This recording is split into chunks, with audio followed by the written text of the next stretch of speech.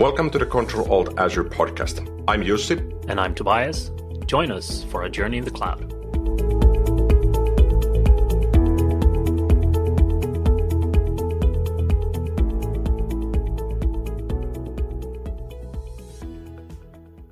Hey there, and welcome back again to another episode of Control Alt Azure. I am here with Jussi Roine. What's up today?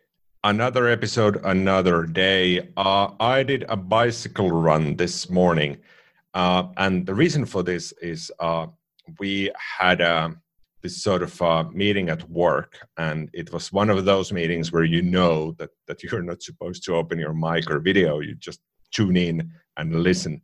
And I figured since we're all working remotely that I can at least take some benefit from this. So I hopped on my bicycle. It takes about 10 minutes because you need to get all of your gear, your GPS tracking device, your temperature tracking sensors, and on the pedals I've got the I think it has a nice word, a small sensor that measures the cadence on how quickly you're pushing the bicycle through the forests. Yep. So I turn all of those on. I exit the house. I did about 25 kilometers in the morning, super relaxed. It was quite nice, and I figured I need to do this more often when I have these sort of meetings. All right, sounds good. So you actually went outside and did it, not one of those virtual bikes. No.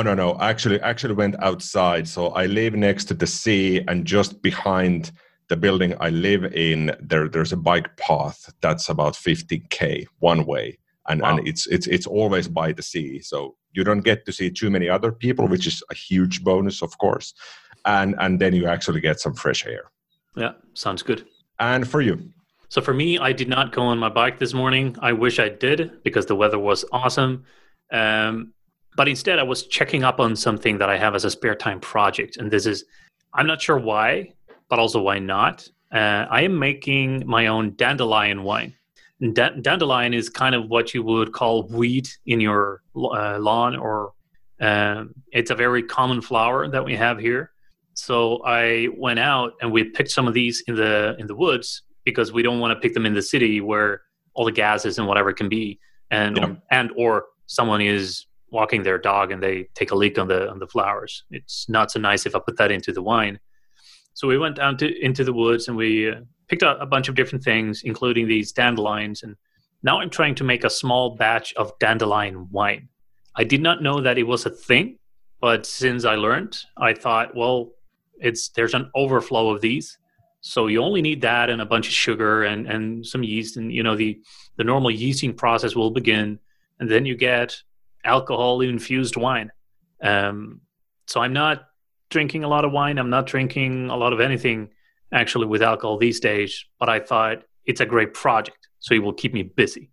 So in the future, when we perhaps one day again we get to travel and we get to meet and have good dinners, don't be offended if I bring my own wine.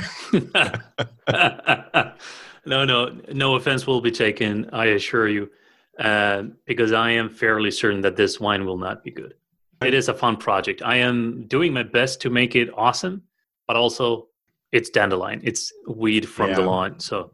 Yeah, I'm a huge fan of Italian wines and the sort of more bold wines from the US. Like actual wines. Actual real wines.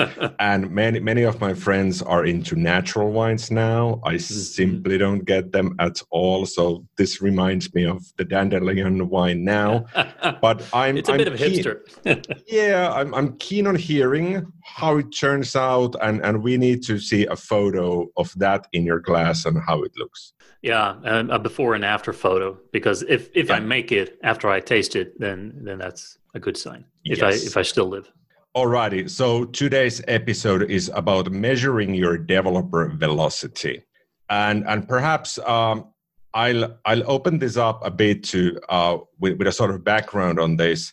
So a couple of weeks ago, Microsoft Build 2020.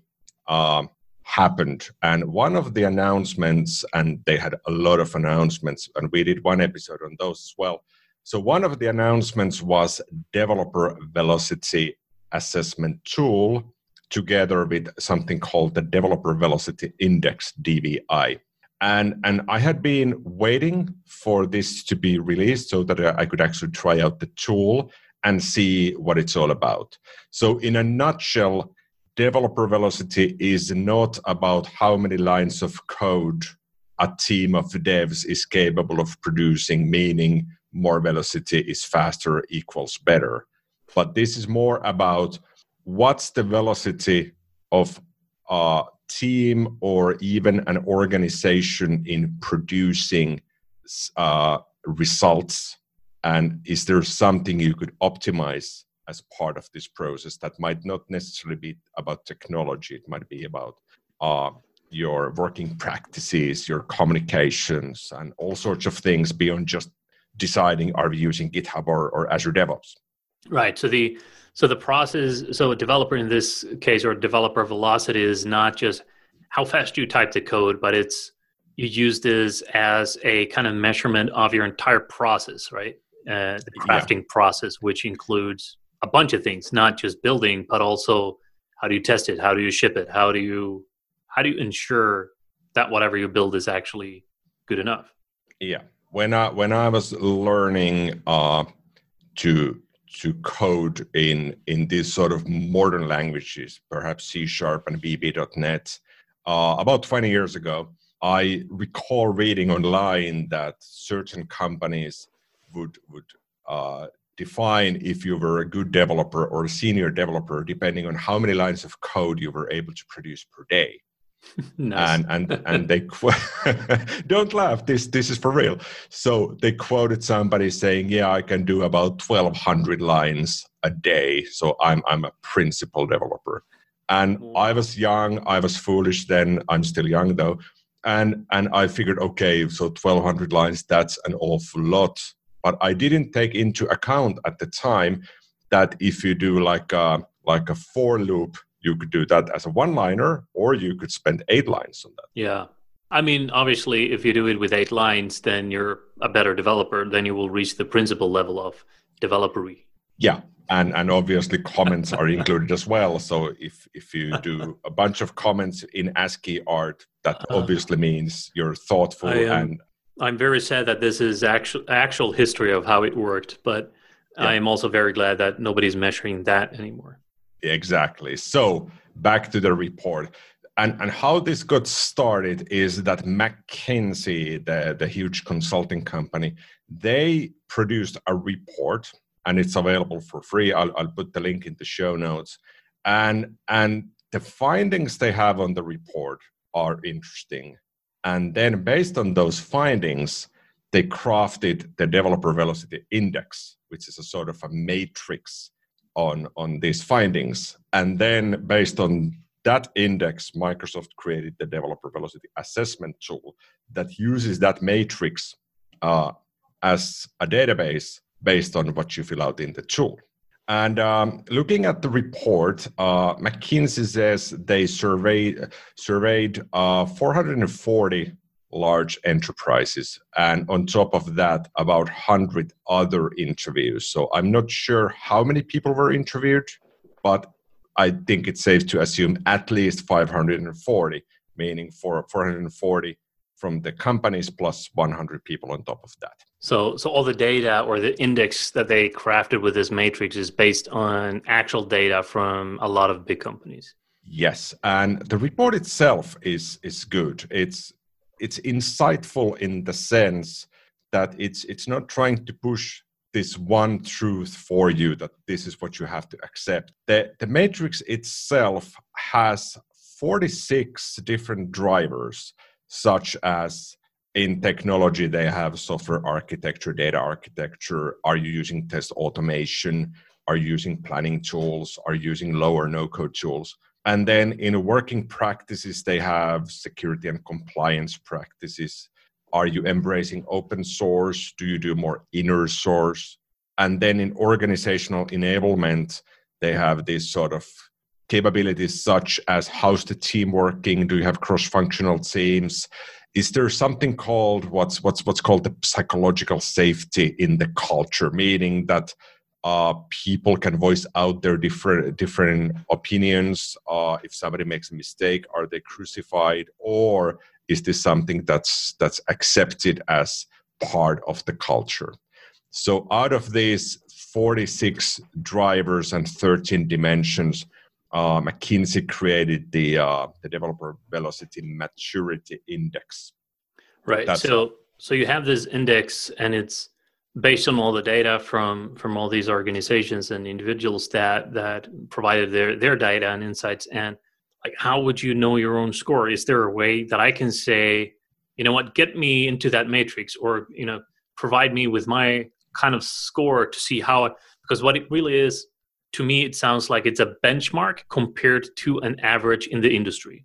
So this scoring from 0 to 1 or 0 to 5 is only relative to everyone who's already been in that kind of interview or where the data is coming from. So if you score a 5, that's 5 out of 5 on whatever in that category based on data from all of these organizations.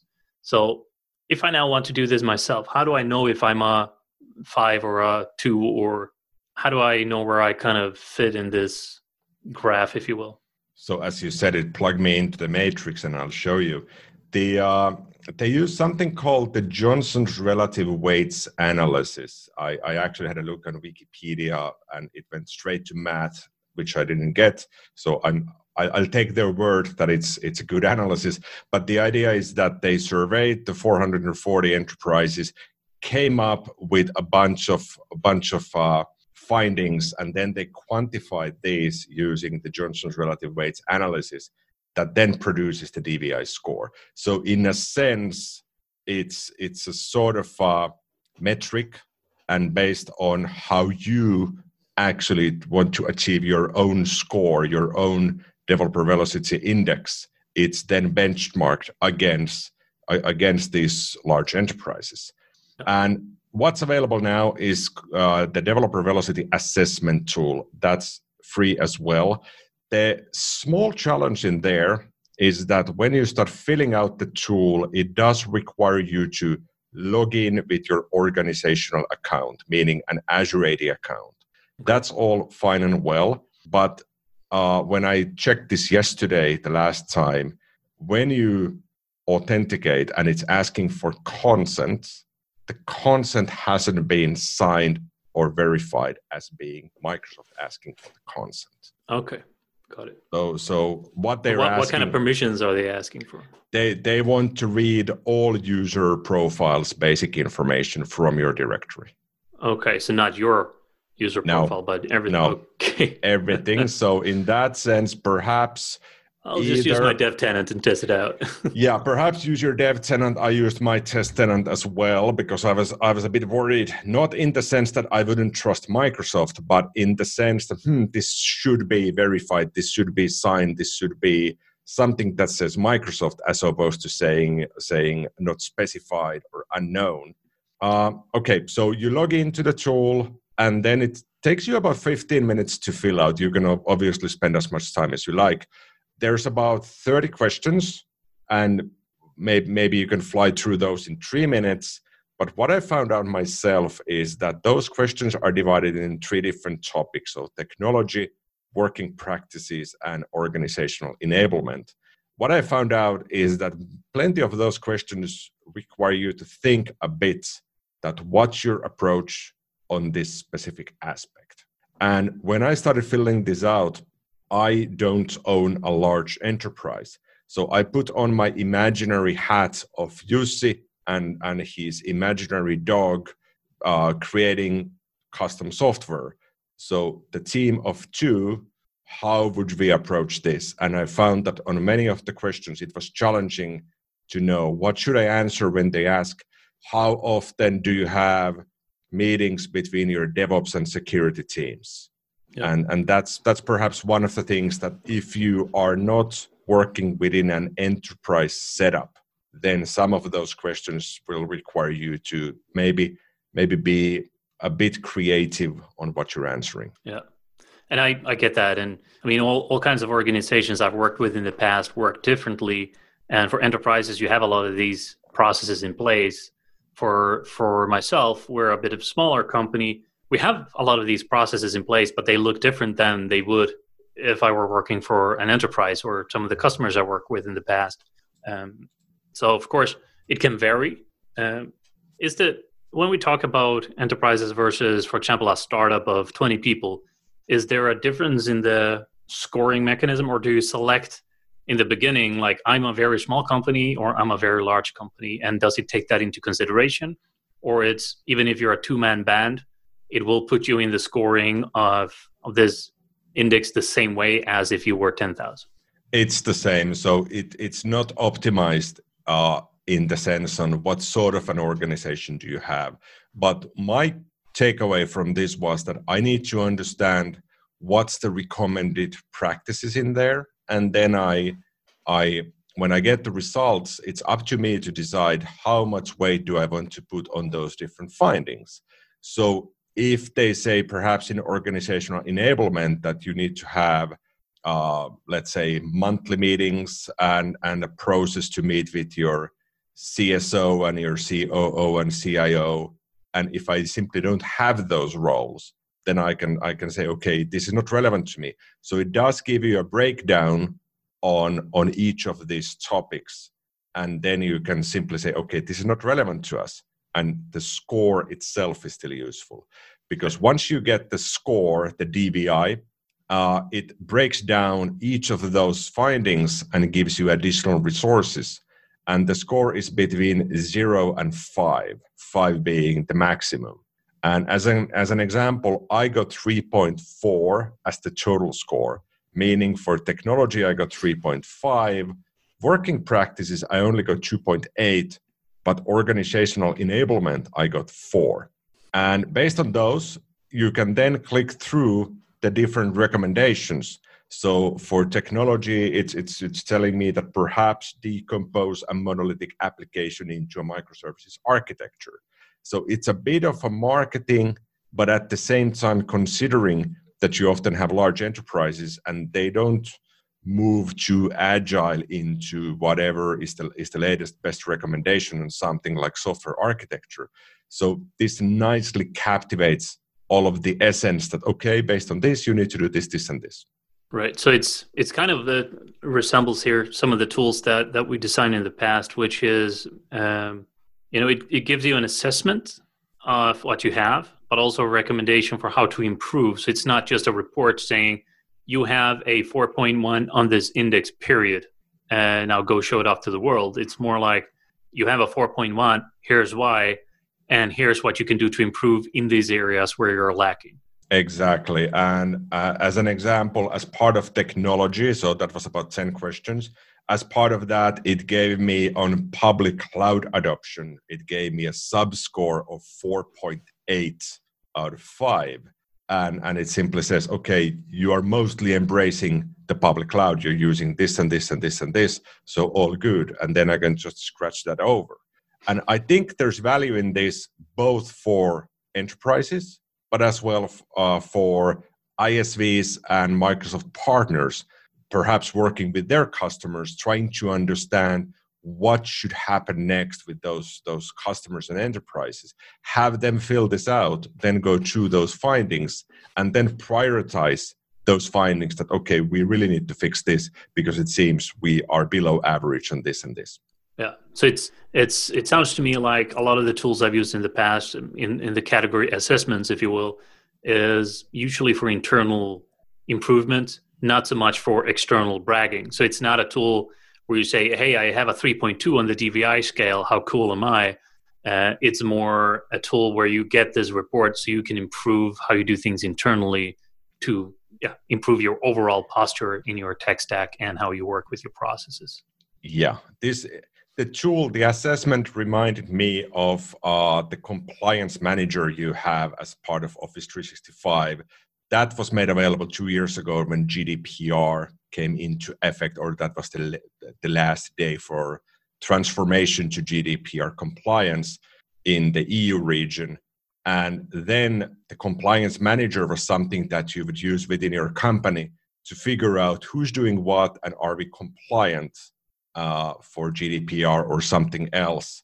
So this is a bit of the same, but much simpler. But I also realized when I was filling this out that if I had a large team, I would need to pull in different people to give me answers on some of those questions. So that's why it takes a bit longer to fill this out. All right. So I'm definitely going to give it a wing. I'm going to do it for myself and my organization because it actually fits exactly my role that I'm doing at the moment. So it would fall on me to do this for my organization. So that's what I'm going to do. And we'll see what comes out of that. That looks very interesting.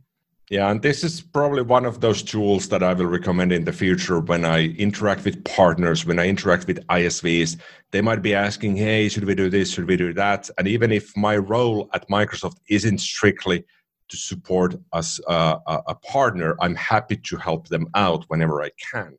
And if this tool gives me this sort of toolbox that I can say, please fill this out, let's have a look then how you approach these different things. And then they can kind of prioritize what's relevant and what's not. Yeah, sounds cool.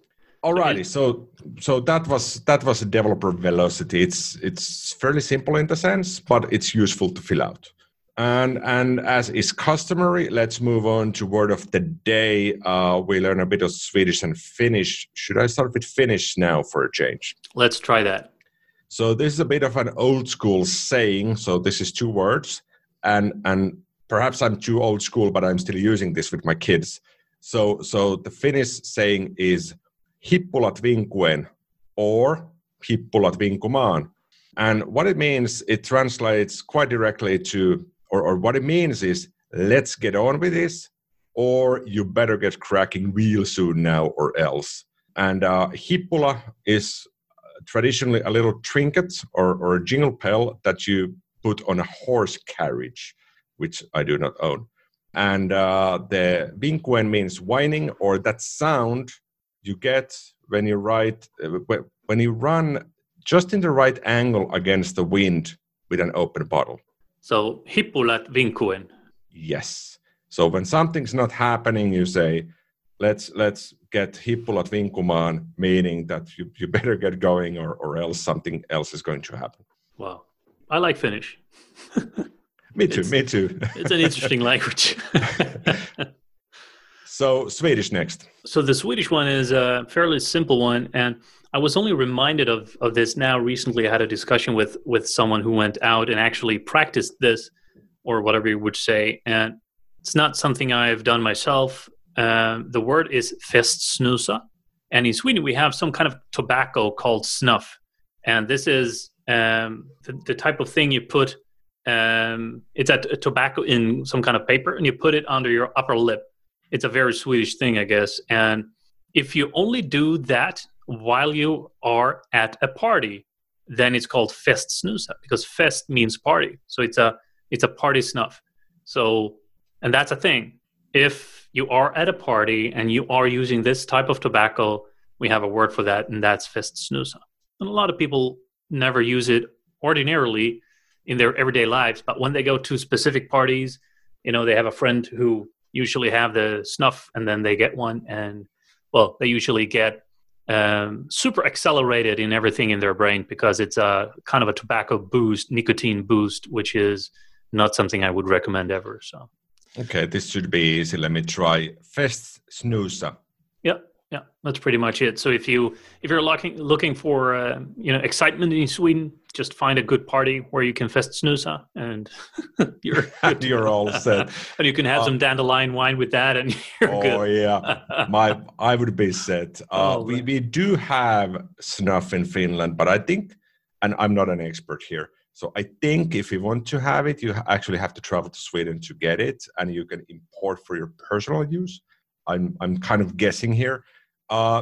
Back in the day, and I think this was when I was a little kid and still in high school, we would have snuff, but it was the sort of variety that would have small glass fiber things with it. So you would put that in your upper lip, so it would kind of open up your skin a little bit, so the nicotine would ingest more easily. But I think it's not like that anymore. I don't know. I don't use any of that stuff, so I'm happy not to know that.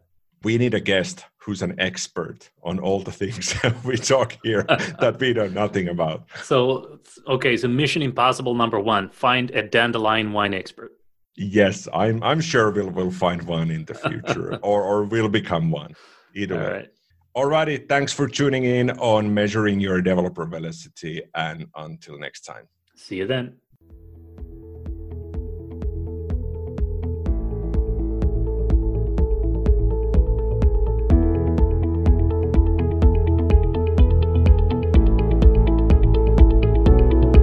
Thank you for tuning in to the Control Alt Azure podcast. Find out more and read the show notes on controlaltazure.com. Stay tuned.